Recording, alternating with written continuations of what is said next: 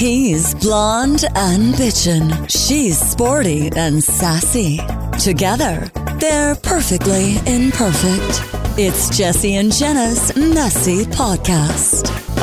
Cheers!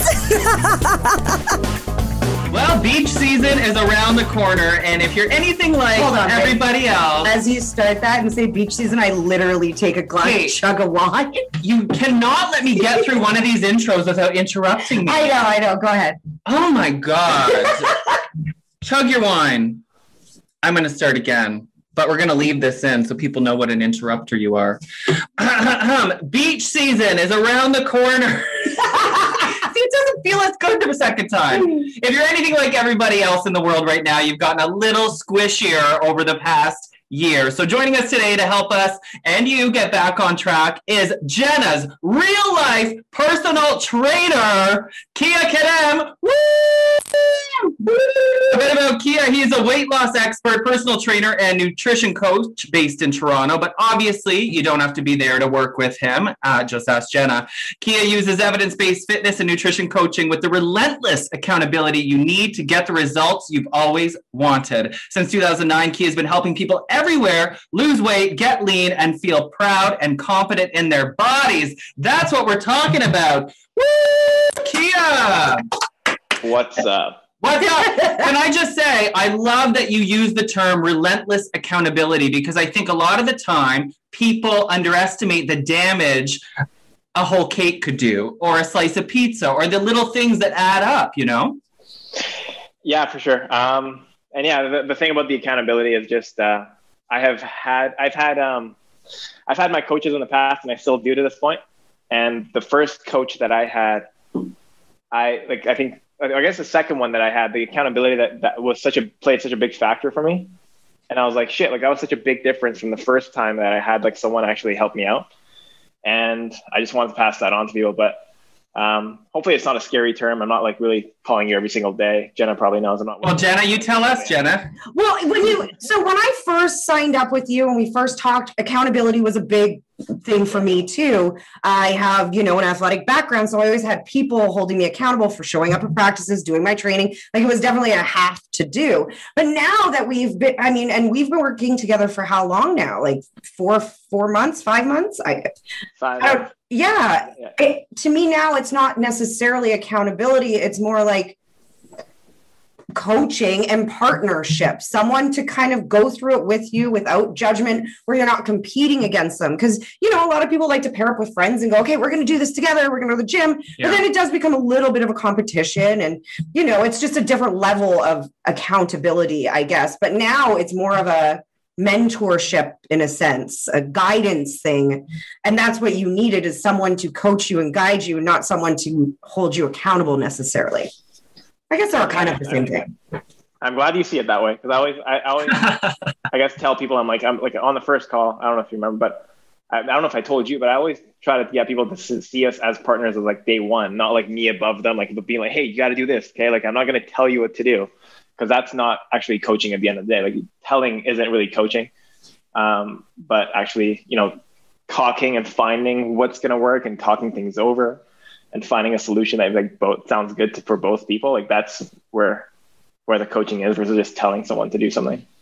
We're a year into the pandemic too. And that's when you became more of an online coach, right? It's kind of how you pivoted. Yeah. I was always doing a little bit. I never had time to actually put into taking more clients online. I was busy like at the gym, 30, 40 hours, just, the typical, I don't know if you ever had a trainer before. I mean, in person, did you ever have one? Jesse, Jenna, you guys ever have one? I have, yeah, for a short time. I had like trainers with school and stuff, So if you ever talk to your trainers, you'd know like their days were like 5 a.m. to like 8 p.m. every day, with like little kind of a shift in between, where you go home and nap and you eat, because everyone goes before work to train with their coaches or trainers, and then they come back in the evening. Like there's few people that go in the midday. So yeah, I mean, that's what I was doing before. And then having a little bit of time midday to work with some online clients, but now it's all online. Now, when the pandemic first launched, what people had their own health concerns. A lot of them were worried because those that were extremely active, like Jesse's a great example of this. If he doesn't go to the gym, it throws him off completely. Well, I get puffy. Right.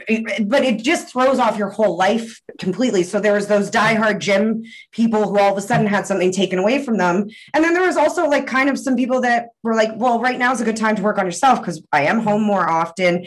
How have the issues with your clients changed from the beginning of the pandemic to now 1 year later? There are people like that, I guess, in a good way. All these people that that weren't really like enjoying exercise as much before. I think it's been crazy. I'm just so proud. Like everyone that, and not just my clients, but like everybody that I'm seeing like working out more at home. I think everyone realized, not just for my clients, but everyone else, how important like actual movement and physical activity is now because we were confined to our like our homes and like, and it's doable. Yeah. And then they were like, hey, okay, I got to do something. And then, this exercise thing isn't actually that bad. I actually feel a little bit better with it. Oh, cool. Well, and you know what? A connection there that we don't talk about enough is the mental health connection with physical. And this past year has been so stressful. So I think to your point, a lot of people are realizing the mental benefits they get from it. Well, and the mental benefits that you get from having a coach like Kia, because he had to reprogram my way of how I thought about working out, because I had been, and even though I haven't played sports for so many years, I still had it in my mind, run till you puke, work out till you can't walk. And that's not a way that you're not going to be able to maintain that, right? Yeah. And then exactly. There were some people like yourself who were like pro athletes before, or people who like loved going to Orange Theory or, F45, like doing crushing workouts. And then they're like, okay, like I can't get as intense of a workout at home. And then you're like, okay, like you don't even have to do that to begin with to get the results that you want. Like 99% of people don't need to do as much as they thought they need to do. So, yeah. Well, we got to unpack that. I don't know if we should wait, but it's true, but you don't know it until you try it. 100%. That's the thing. Well, let's dive in right there because I am a self-proclaimed cardio queen, Kia. My whole life, it took me, it was only 2 years ago where I really started with the weight. It took me like a solid year of telling him, get off the cardio machine. Yeah, do weights. And so as soon as I did, of course, I see my body change. And even now that I'm very dedicated to fitness, I still love my cardio. But what I was telling Jenna earlier today is I finally started to let go of the cardio a little bit. And I think that I'm seeing some body fat reduction. And so I'm like, oh my God, could too much cardio be actually bad for you? And this is what you were just saying about, sometimes less is more. So what's the truth with that? Oh, with the cardio question? Yeah. So the thing with cardio is that it's awesome. It's amazing. Like so good for so many reasons. Like we don't have health, like all the health benefits, like lower blood pressure, better blood profile, better mental health, like more endorphins, like feeling better, lung capacity, heart health, all those things, right? Burning calories, great. But if you want to look your best, and if that's what you want to do, you want to like me, I like to, I like my medium Uniqlo t-shirts. Like all my t-shirts are from Uniqlo. Like right now, it's not fitting me as good as I want. Like I want it to be slightly tight all the time, just slightly between medium and large. I don't know. Your arms are looking pretty good to me here. You want to show them a little bit, but not give away all the goodies at the same time. But if that's what you want, you want to actually shape your body, strength training burns calories too. You can also train in a way with strength training with weights where, you can do circuits or complexes where you have dumbbells, for example. A complex is a sequence of exercises that use one piece of equipment. So a dumbbell complex could be 4 exercises that use a dumbbell. And you do that in a way that, you're still getting that cardio effect as well. So you could still do that with weights and you're getting a little bit of strength training in there as well, which is great. So you're still burning calories. You're still getting some cardio benefits there. You're strengthening your muscles and your joints, and you're getting all the other benefits that I talked about, mental health benefits, the cognitive benefits, endorphins and all that stuff. But what the difference is that the stress that you're putting on your muscles in terms of the weight that you're lifting sends a signal to the brain, especially as you're losing fat, that, hey, we're losing weight here. Okay, take fat. See, I'm getting used here, right? So don't take me right now because I'm obviously being used. I'm needed. And so it kind of sends that signal to the brain that either you retain it, if you're depending on how far you are in your training journey, in the first year or two, you can actually build muscle as you lose fat, which is amazing. Like, it's just this phenomenon that happens as you're eating less, you're burning fat, you can still build muscle. But if you're past that, then what the biggest factor is that it'll help you with retaining. So maybe what you saw was, you weren't doing it consistently before. You were doing their cardio still, it sounds like. But then you added that strength training element in, and then you start to build some muscle. And so you saw more definition. Yeah, sure, like you may have burned more fat, maybe you were more active there, but also your muscle to fat ratio also got better too. You built some muscle. Maybe your fat percentage didn't even actually change. Like you didn't lose more fat maybe, but your muscle gained muscle. Yeah. So you look more defined. Exactly. So is there any truth to too much cardio could hurt your gains, for lack of a better term?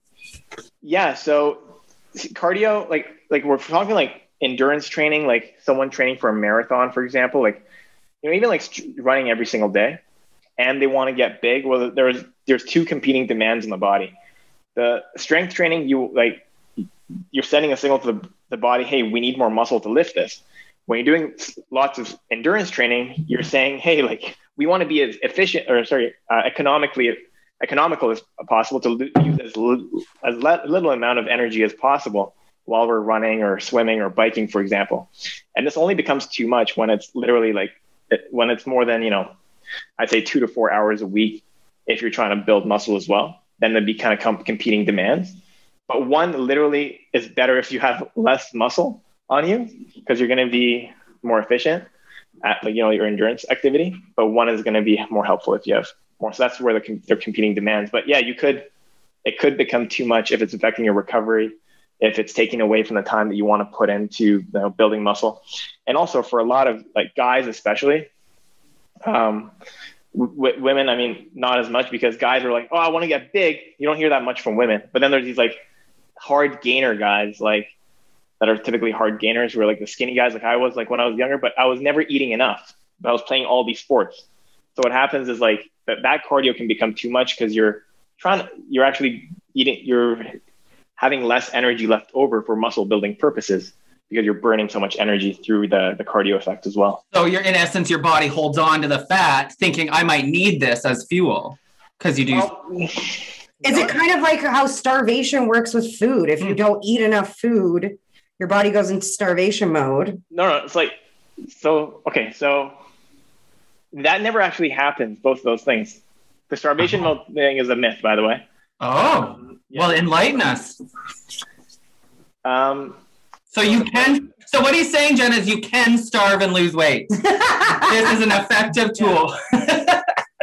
But you wouldn't be able to gain muscle if you're starving yourself. You're not going to be able to gain muscle. No, for sure. No, but yeah, like if you're doing too much cardio, too much, as I said, like you got to define what too much is. If too much is impacting your recovery and it's taking away from your strength training, and you're not actually able to stay, like if you're burning a lot of calories through exercise, then you're not actually having enough calories left over for building and repairing muscle, right? That's when it becomes too much. And if that's what you're doing over time, then you're going to be losing body fat.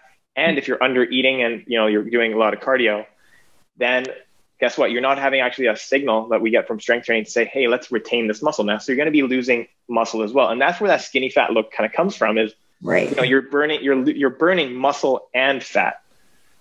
Right. So is there like a general rule of thumb for what you consider a good amount of cardio for someone to do within a week?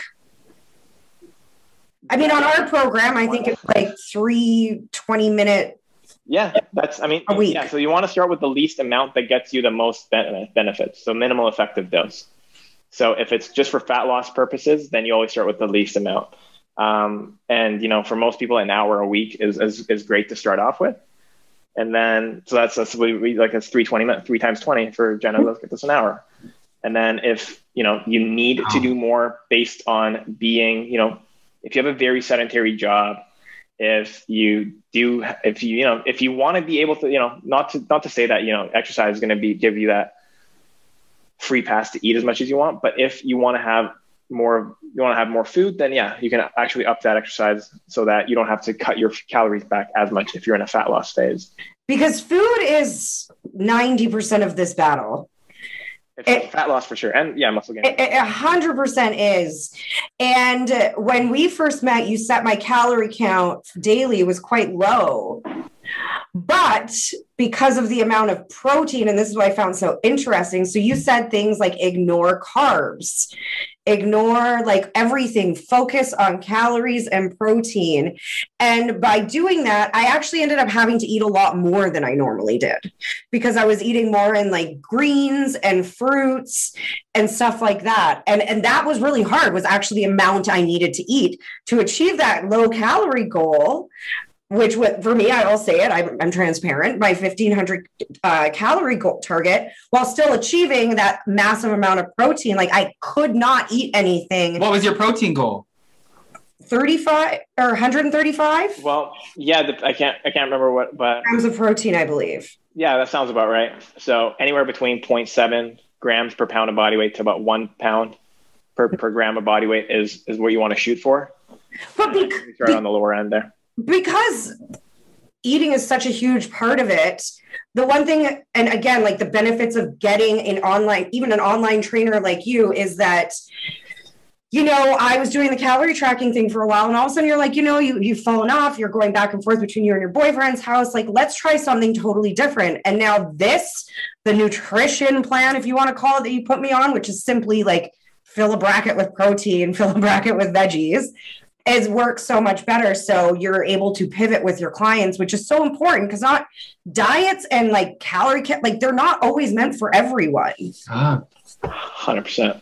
Yeah. So that's why it's nice to have someone like you that can help them pivot halfway through their goals and being like, okay, maybe this isn't working as much. Let's try something new.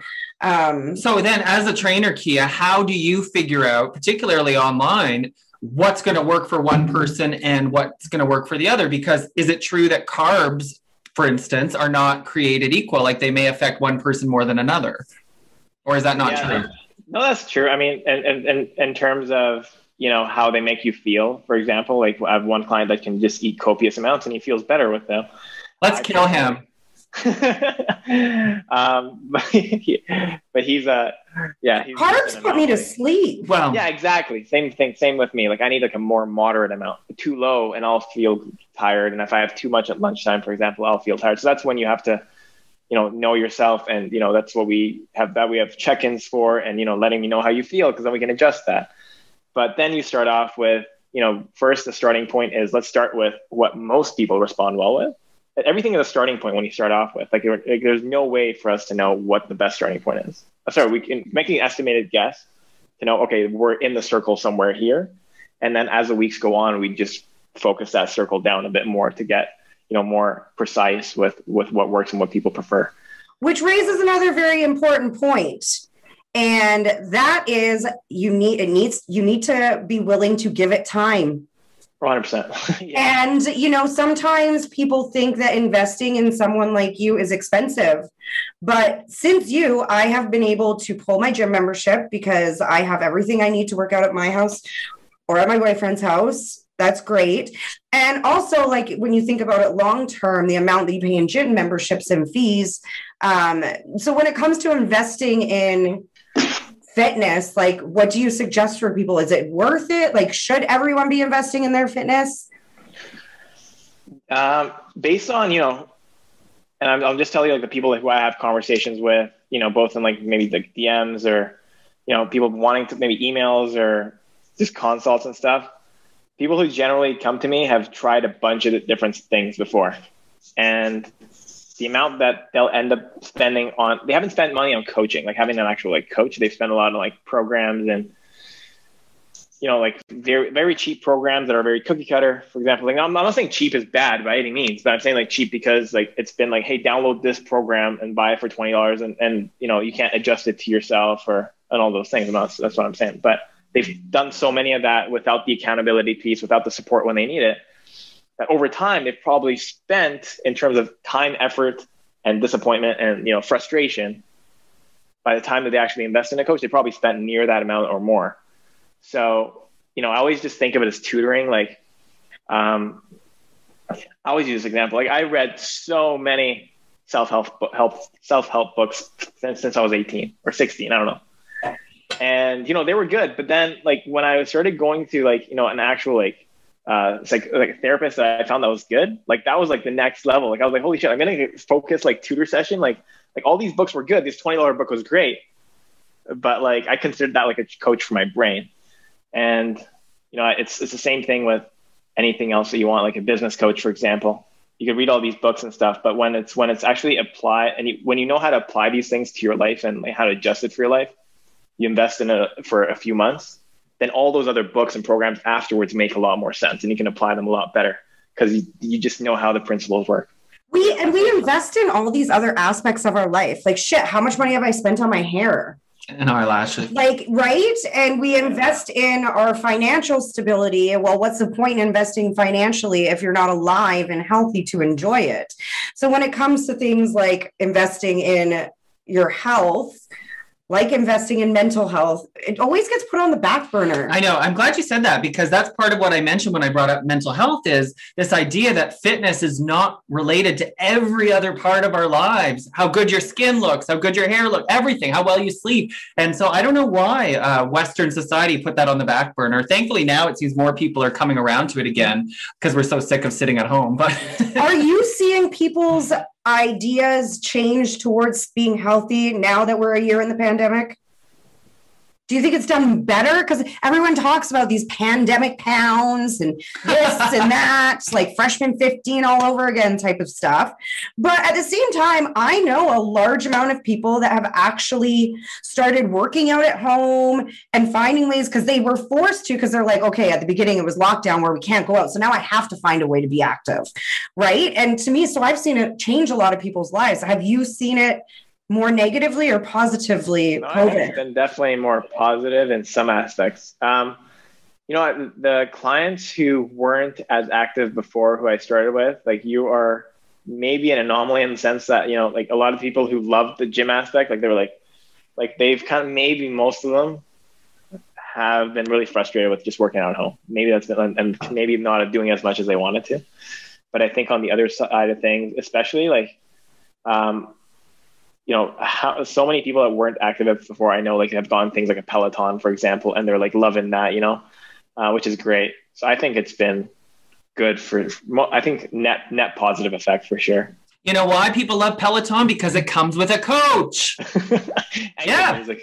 And good music. I mean, and Jenna's not only an anomaly because she likes exercise, but she also broke her leg in the middle of your relationship. And Kia's done a great job modifying your workouts, right? Which is another great reason to have a coach, is that and you have modified things for me. Like when I went home for Christmas and had to change because I didn't have access to the equipment I had before and stuff. And that's, again, I can't stress, and it took me a long time to like invest into someone like you, and, but I can't stress how great it is to have someone who's able, because sometimes when things change in your life, you use that pivot as an excuse to not work out. Oh, I'm just so busy changing cities, or I was so busy on vacation or at home for a month and a half back in Vancouver. But you don't give, like, by having you there, you're always like, okay, pivot. Like, as soon as I pivot! Exactly. Great episode. As soon as I hurt my leg, I said, like, this might be a long one. And boom, next day in the app that he provides you, I had a fully seated workout ready to go.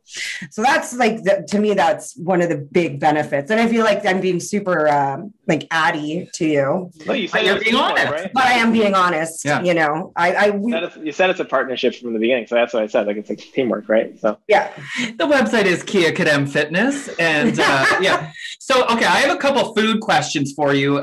We mentioned carbs, how they affect people differently, but when it comes to fat loss, are calories created equal? Now, I'm not talking about healthy, what'll keep you from getting sick, but just fat loss. So could I lose weight eating just cake all day as long as I stay in my calorie quotient? Yeah, you could definitely. You could definitely eat Big Macs all day and lose weight for sure. It wouldn't be the easiest way to do it, because when it comes to, calories are just a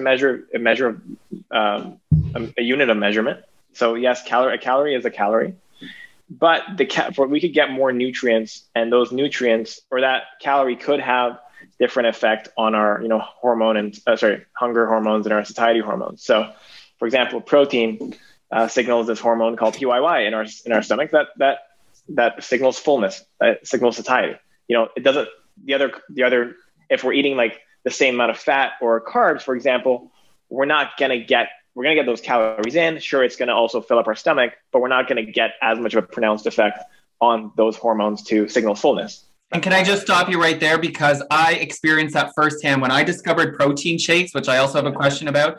I was like, well, this is a shake. It's not going to fill me up. And I had it with a meal. And I'd never felt so full and so sick in my life. Like I had just stuffed myself. And I didn't eat that much, but it's because of how much protein was in my shake, giving me that full feeling.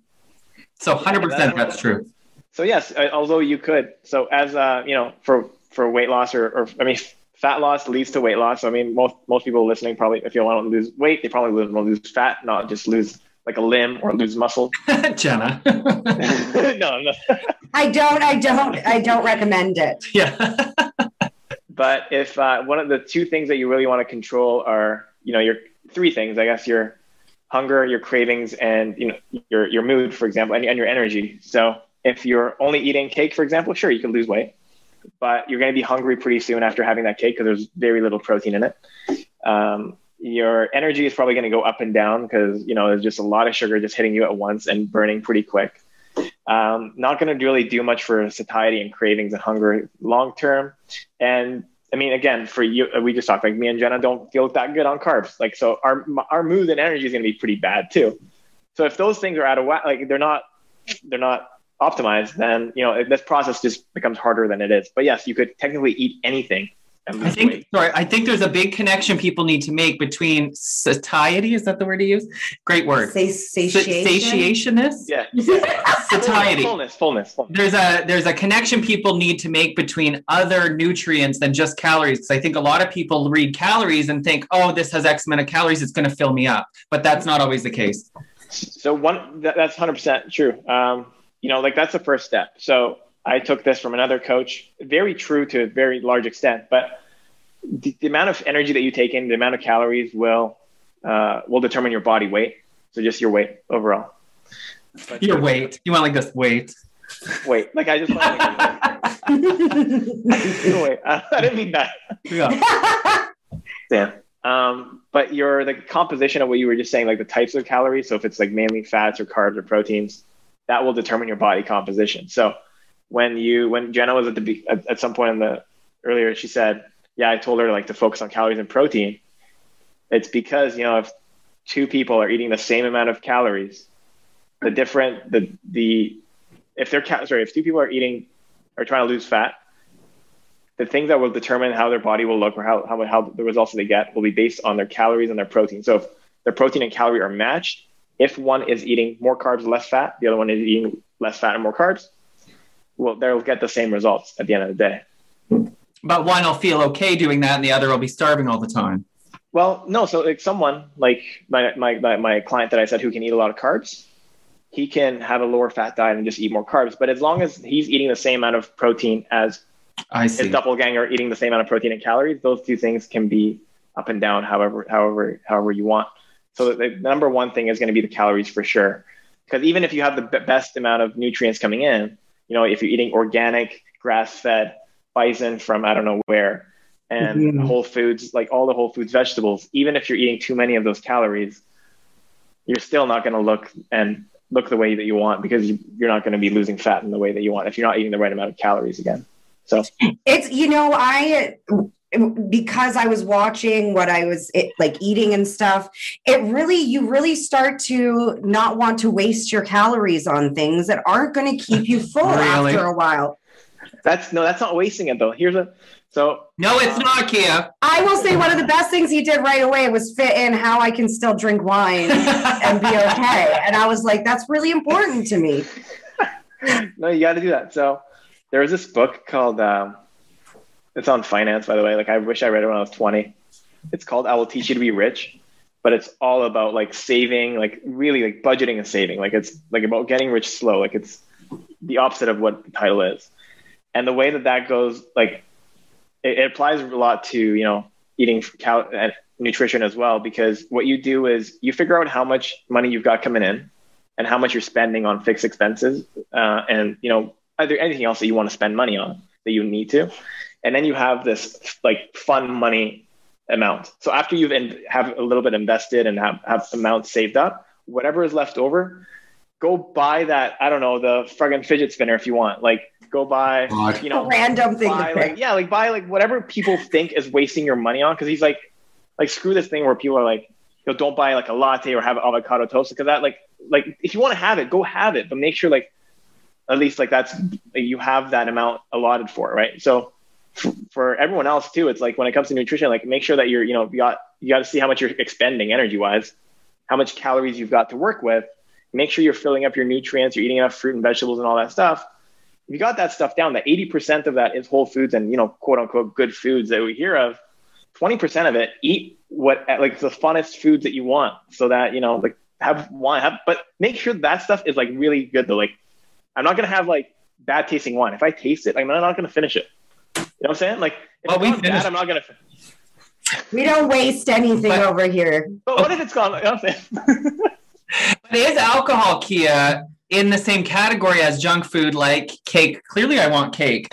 Because I have always heard that alcohol like prevents your body from burning fat because it's poison, so it sends you into this sort of like freak out zone. Is that true? So what happens with alcohol when we drink it is that it is such an easy fuel for the body to use that it will burn that off first versus going to our body's stores of fat, for example. So that's one of the things. That is how it blunts fat loss. But if you're in a calorie deficit, you can obviously still work it in, but the biggest issue with that is, you know, it really comes down to if you're drinking low to moderate amounts of alcohol, it has a big. Sorry, hold on. What's a low to moderate amount of? I'm actually curious. We were talking about this earlier because, you know, like sometimes you go to the doctors and they're like, well, how often are you a heavy drinker? How often do you drink? Now, we only drink one night a week. But maybe it's a lot. But it's a lot.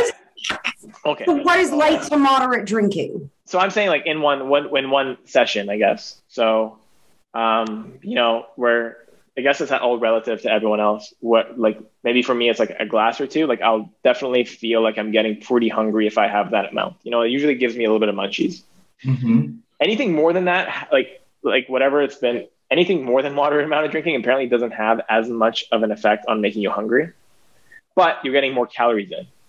And sugar. The drug. Yeah, so you're getting those, you know, the drawback. But the biggest effect on the downside with drinking is you got to watch out. Is it going to make you have more like fuck it moments, like where you're like, you know what? I'll have that slice of pizza. I'll try again tomorrow. Because it lowers your inhibition to like stick to the things that you wanted to stick to. That's the biggest like. Well, and there's the booze blues and the hangover munchies where you try to eat your hangover away. And then you miss your workout the next day, you know, and then you sleep worse, and you have more cravings because you didn't sleep well last night. It's just. And if you're over the age of 30, you're on a 2-day hangover. Yeah, 100%.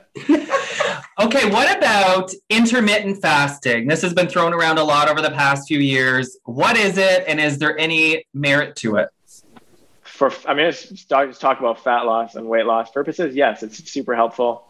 Not because you know, not because your body goes into a fat burning mode or anything like that. You know, everything gets sensationalized when it comes to this stuff because that's what sells. You know, like they'll write an entire book about intermittent fasting and how it helps with fat loss, but at the end of the day, it could be summarized to one sentence, and that is that it limits your eating window and it gives you rules. So if you are someone that works really well with rules, and you like rules that, hey, I'm not going to eat before 12, for example, and I'm not going to eat after 8. And that works for you. Like that's good because it limits snacking, for example, or that mindless snacking for the first few hours you're awake. And then after dinner, for example. So it helps to control calorie intake a lot. If you're on a lower calorie diet, and that's relative again, but you know, if you have 12 to 1500 calories to eat, it might be more enjoyable to have that in an 8 or 10 hour, 12 hour period versus an 18 hour period where you wake up at 6 and you have something and then you finished all your calories by 6 p.m. and you're still up by 11 p.m. still. So yeah, I do find it easier to starve in the first. And I was going to say, I think some human beings naturally just eat that way. Yeah. For example, when we used to work in the morning show, we were up at I was up at 3:30 in the morning. We're at work. We didn't get work done till like 10 at one point. Mm-hmm. And then there was like a couple hours after. You're not really hungry. You're jacked up on caffeine at that point, So like you don't really eat until dinner at 3:30 in the afternoon is when we were eating. Yeah. But you just kind of naturally eat that way, I find. And I naturally eat that way. I don't find myself hungry until 10 in the morning. And it's, so, and for anyone that like doesn't, wants to try it, like it takes, if you started eating at 7 a.m. for 3-4 days in a row, the 5th day, if you don't eat at 7, you're going to feel hungry because your body's kind of used to releasing certain, juices to help with the digestion of the food. Like it's getting prepared. Mm-hmm. It's on a little bit of a rhythm there. So if you don't do that again, if you eat like 7 a.m. and people are like, oh my God, I can't eat. If I don't eat at 7, I'm going to like die. Well, don't just try it for a couple of days if you want to do it. By the 3rd or 4th day, like you're not going to be as hungry at that point. Or you might not even be hungry again. I've seen people do intermittent fasting and it just did not vibe with them. They felt so sick all day, getting a headache before noon hit, blah, blah, blah. So if someone's thinking about it, what are some signs that they're like the right person? Do you know what I mean? Like if you're like to be like, take this quick quiz to see if intermittent fasting is right for you. What are some, if you're like, I don't know how to. I think you just have to, it's trial and error. That's my guess. What his answer is going to be is everybody's different. You have to just try it. Yeah. And, first thing, it might increase anxiety in some people if it's depending on a shorter time span. For most women no less than 10 hours is usually what feels best, like no less than 10-hour eating window. So maybe that's 12 to 10 or 10 a.m. to 8 p.m., for example. Most common pattern is 8-16. So that's the 16-8 or whatever. You fast for 16 hours. You're sleeping for 8 hours of it anyway. You wake up, just don't eat anything for 3 hours. And then after dinner, you sleep after 3 hours after you go to bed, or after dinner, you go to bed. You don't have to start with, No, you don't have to start with what? Go ahead. Sorry, I'm getting excited. You don't have, so, you'll see like 16-8, like a book, like books and articles just like on this is the way that you got to do it.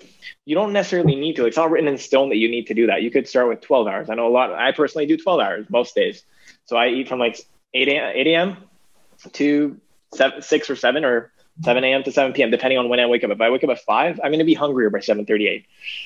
So you don't have to. You can do 12, 10, 8, whatever works for you. Are those the only options? This is where I was going, was because I'm a nighttime snacker. Little things I may smoke before bed don't help with that. But I like to snack at night. And so is it true that if you snack right before you go to bed, that's instantly going to turn to fat? No. Think of it this way. Like if you ate at 7 p.m. here or 10 p.m. here, it's nighttime, right? And you flew to Vancouver, and it's 7 p.m. and it's still 8, but you get there at 9 p.m. You know what I'm saying? Like you're like, your body doesn't just be like, oh, okay, nope, we're not turning that into fat. Like your body doesn't work on the same time zone. Well, and because remember, there was always that old adage where it's like, oh, can't eat before you go to bed or after 8 p.m. because it'll make you chubby. Yeah, or you'll have nightmares, my mom used to say. Yeah. But no, at the end of the day, it all comes down to the energy balance for the 24-hour period. So that 24-hour period is constantly going. It doesn't start. It makes it easier for us to mentally think, okay, from 12 a.m. to 12 a.m. the next day, that's how much I've eaten. But it could also start from 9 p.m. to 9 p.m. the next day, Right. It's just the 12 hours. Pick your cells are constantly working, breaking down, repairing, like things are going on, your heart's beating, all these things are going on. You're resting even. Yes, you're breathing. So the most helpful thing for people is yes, sure, that doesn't actually, one of the reasons eating after 8 p.m. doesn't actually make you fat, but for most people, that's when a lot of that eating happens. So that rule helped them. So it's like, oh shit, you know what? Don't eat after 8. And the choices you make after 8, you mentioned this, are not always the best, right? When you have the munchies, it's chips, cookies, chocolate. I mean, you're not going for a salad at 9 p.m. At least I'm not. Yeah. And there is some debate on if there's willpower is finite or if it's not. most commonly you'll hear that, you have a finite amount of willpower, or it's a depleting resource. And that, at nighttime, because we've made so many decisions by the end of the day, we're a little more tired. Yeah.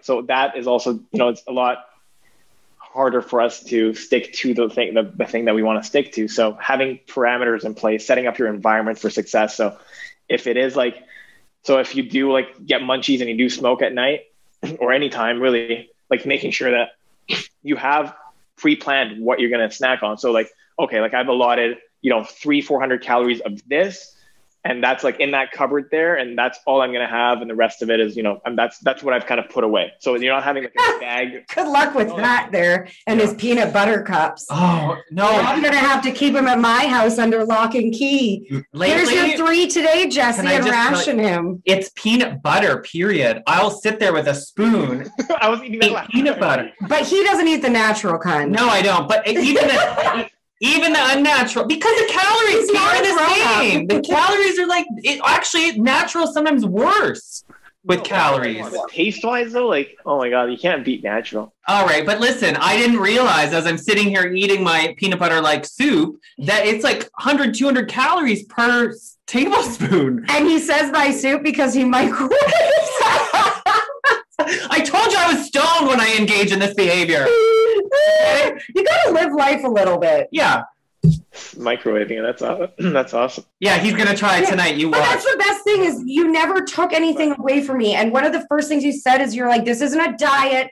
This isn't this. This is something that you can sustain far after we work together. This is a lifestyle change. And a lot of people need to approach it that way, I think, instead of how can I do and maintain this level of health consistently until I'm dying? Not do this and then it's over and I can go back to exactly it. These crash diets or 30-day ab challenges. I saw someone do a 30-day challenge and then the next month they were eating a box of Mavericks donuts. And I'm everything you've worked on is completely, and it's because you didn't enjoy those 30 days. And it needs to be manageable. It needs to fit in with your lifestyle at your current age.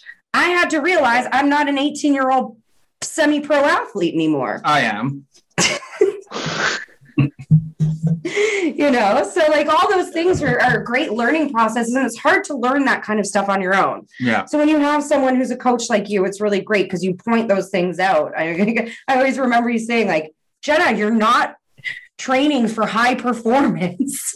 Yeah. You're not gonna go out and play nationals. You're just trying to feel good, look good, and make sure your old injuries don't make you into more of a cripple than I am right now. No. Okay, wait. Okay, 2 more food questions because I'm obviously got food issues. Salt and sugar. We all hear about sugar. It turns right to fat unless you burn it off right away. Is that? I'm trying to get to salt. It's not true. Okay, well, let me just finish it. I'm waiting for your question to finish. I know, I'm very long-winded, Kim, sorry. And then the other thing is, this is the one that blew my mind, is recently chatting with a trainer at my gym, was that salt is actually so important for muscle building. Because salt, I mentioned being puffy, it's the wine, I know, but, salt doesn't help. So I always try to stay away from salt when really salt is not as evil as sugar. Talk about salt and sugar. Okay. Both are not evil, and they're really good people and wow, good things. Yeah, sugar isn't as bad as as bad as people make it out to be. Thank God. Can we? Do you want some more sugar, Jenna? Why is it if we're gonna talk about anything, I know we're drinking wine, and I have my wine rack over there. Thank God. I love wine, but the amount of effort and amount of books and energy we're spending on sugar when we could spend it on the thing that literally kills people, and which is alcohol, right. You're saying there's worse things out there for you. Why are we going on sugar-free challenges and sugar-free diets? Why don't we ever you don't hear of alcohol, you don't hear of many alcohol-free lifestyles or diets other than dry always February or whatever. It's always for a little bit, and then it's I'm going to go back to binge drinking again and enjoying it. And it's always any meeting that you go to, it's alcohol, drinking alcohol, any little social, any Zoom meeting, any anything that's social related or any work related always has to have alcohol around it.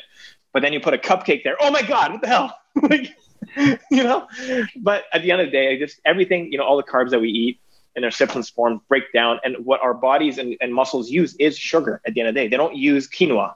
They don't use, you know, sweet potato. It all breaks down into its simplest form. And then our body uses sugar in a pathway to build energy. And our brain, for example, uses glucose. And our blood, there's a reason why it's called blood sugar. We need an amount of blood sugar in there. Like it's all these things are important. And salt is like the basis of our cellular membrane. I will add that it's interesting when you said that for high performance, because when I was playing soccer in Alabama and we were doing preseason like August, so it's like 150 degrees with like 200% humidity, at halftime they actually gave us salt pills. A lot of the football players on the sidelines would drink pickle juice. Oh, that's good for a hangover. To like really help, because it's just electrolytes, right? It's no different than drinking Gatorade. Actually, Gatorade made the little salt pills. I called them my magical pills because as soon as you went on the sidelines, took one of those and drank like a liter of water, all of a sudden it was like, woo, I felt like in Mario, where it's like, woo, woo, woo, like you ate the mushroom or something. And, you know, and it was incredible, but those things were very, very important. And if you didn't have them, you could cramp. And I had one friend who ended up in the hospital with a full body cramp. Do you know how brutal that would have been? Yeah.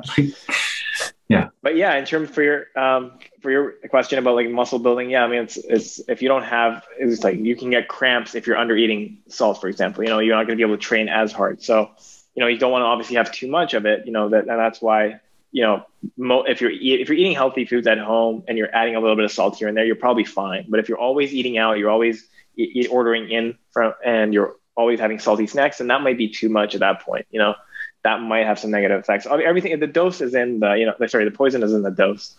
You know, if a diabetic is on a diet that provides too much sugar, that's going to be dangerous for them. You know, it depends on the person. If someone is very active, then they can definitely eat way more of it. And they definitely need to. If someone's about to pass out, we need to give them sugar. Like, you're not going to be like, hey, put this quinoa in your mouth.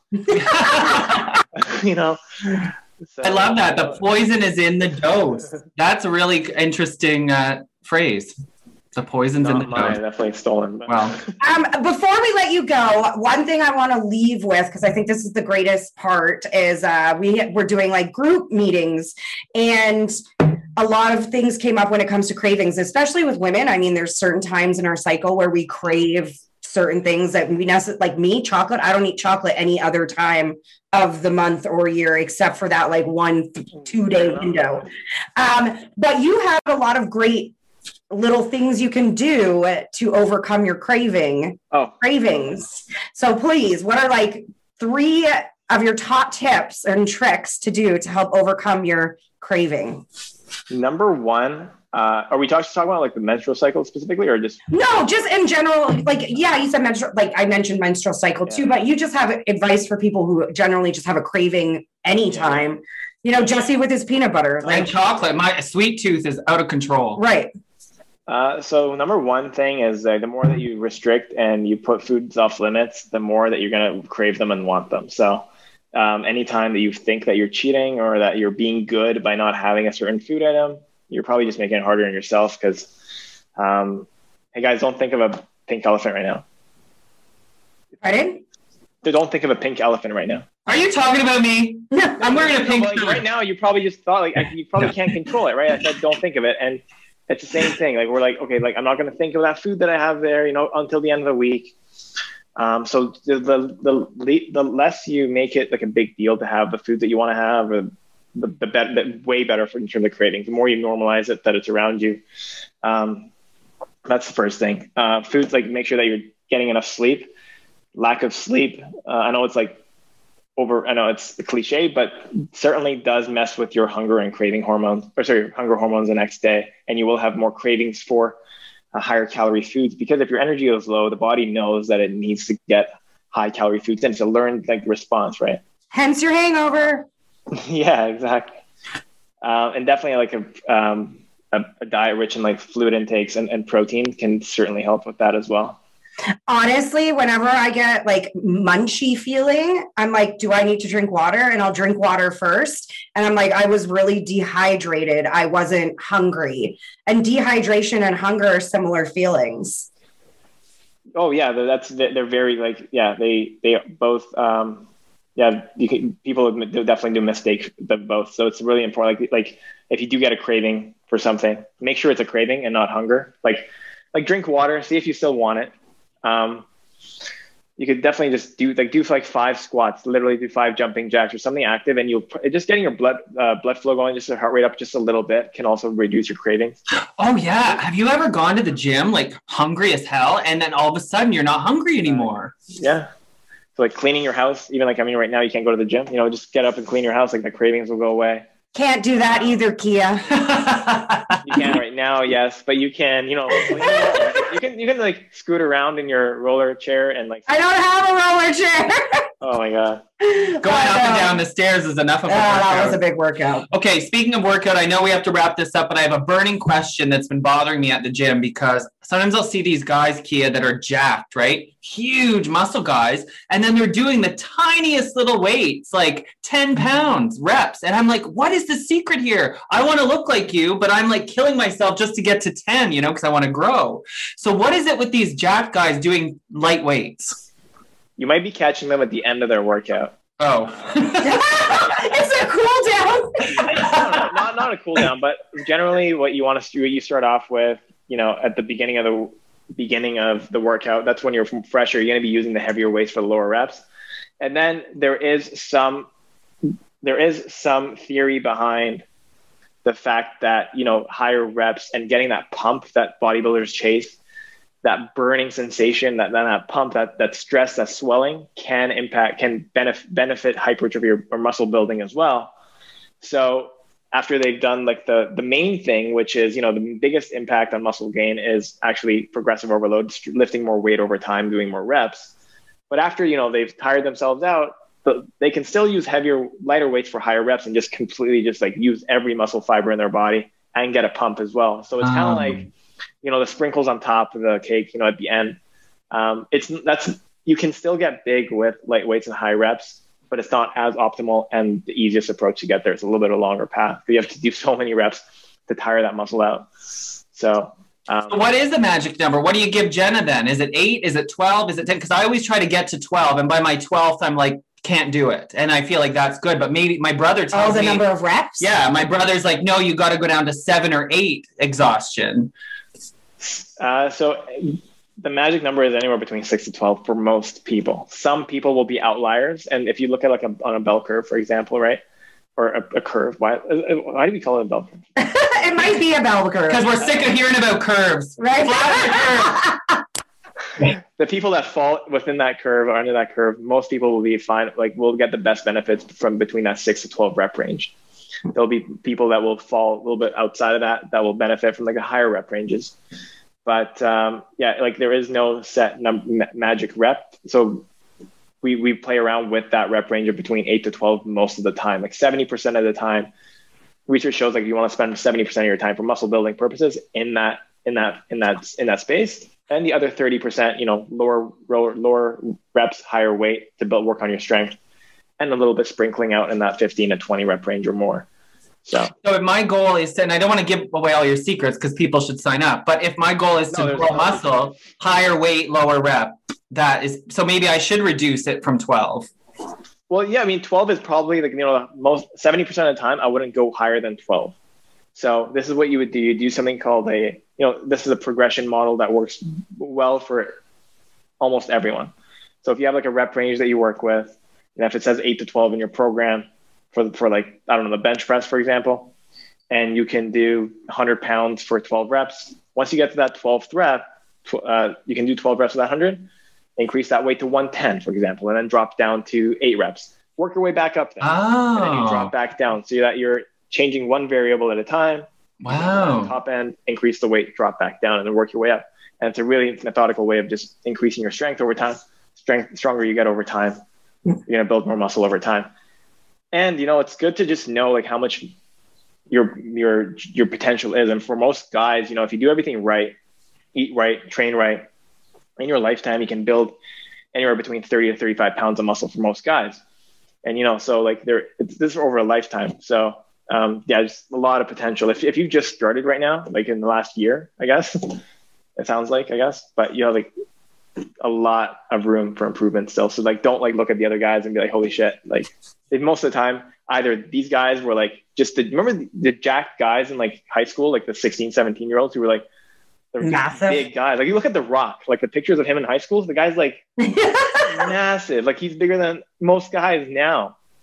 Either they were those genetic freaks when they were younger, or they've just been at this a long time. Yeah, you can't compare yourself to others. Yeah. Everyone's different. Point. Everyone's different. And if you do choose to have Kia become your coach, he has an incredible app that you actually can keep track of how many reps you've done. And it has videos if you don't understand the workout. I love the app. It even has now, like I set a timer to rest in between. You can communicate directly with you. And that one's really good. And that's how I learned to like adjust my weights, the amount and the reps was by using your app all the time and knowing what the last one I did was, and trying to build off that. So yeah, well, thank you. And stay tuned for Jenna's bikini photo shoot. Yeah. Now she's got no excuse. We put her trainer on my broken leg. Right. Okay. Christmas, slutty Christmas shoot. Kia Kadem Fitness, you know what you're talking about. I really appreciate all of this info. And what is your website if people want to find you? Yeah, kiakadem.com. So probably no one's going to know how to spell that. So go ahead. I'm going to spell it out.